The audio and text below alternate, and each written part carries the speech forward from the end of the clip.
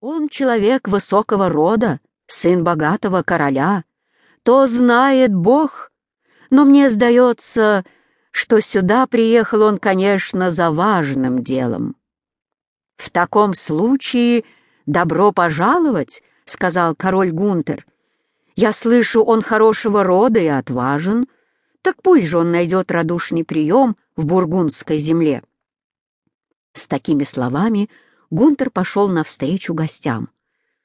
Но когда спросил он Зигфрида, что привело его в бургундскую землю, Зигфрид отвечал ему, что он давно уже и много слышал о храбрости короля бургундов и его воинов, что он, Зигфрид, тоже будущий король, и хочется ему показать себя достойным этого звания, а потому приехал он в бургундскую землю, чтобы помериться силами с королем Гунтером и его воинами.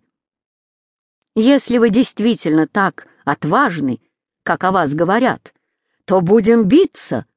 Если победа останется за мной, я буду владеть вашими землями.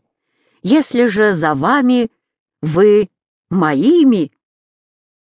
Смутила такая речь Герната и его воинов. Показалось им досадно, что какой-то иноземец задумал завладеть Бургундией, и многие из них уже готовы были схватиться за оружие. Видя то, вспылил Зигфрид, и чуть было тут же не произошла схватка. Но Гунтер удержал брата, да и сам Зигфрид успокоился, вспомнив о Кримгильде. «Будь у нас гостем», — сказал Гизельгер. «Будь гостем ты и твои товарищи, приехавшие с тобой. Я же и все мои родичи охотно будем тебе служить». При этом он приказал подать гостю вина. «Проси у нас добром всего, что только у нас есть. Мы готовы разделить с тобою наше имущество и положить за тебя нашу жизнь», — сказал тогда и Гунтер, и Зигфрид окончательно смягчился. Так стал Зигфрид с товарищами дорогим гостем в земле бургундов, и в течение многих дней при дворе Гунтера устраивались в честь его пиры и военные игры, и Зигфрид во всем и всегда оказывался первым. Так велика была его сила. Рады были нидерландскому витязю и дамы, с которыми рыцари проводили время, но душа Зигфрида была поглощена мечтой о высокой любви, хотя он ни разу не видал еще красавицы Кримгильды.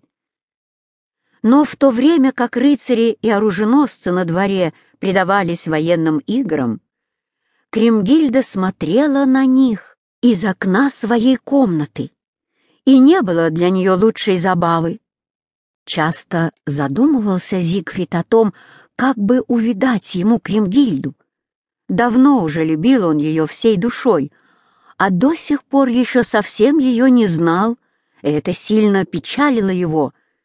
Когда же братья-короли отправлялись объезжать свои владения, Зигфрид сопровождал их, и Кримгильда грустила, не видя его.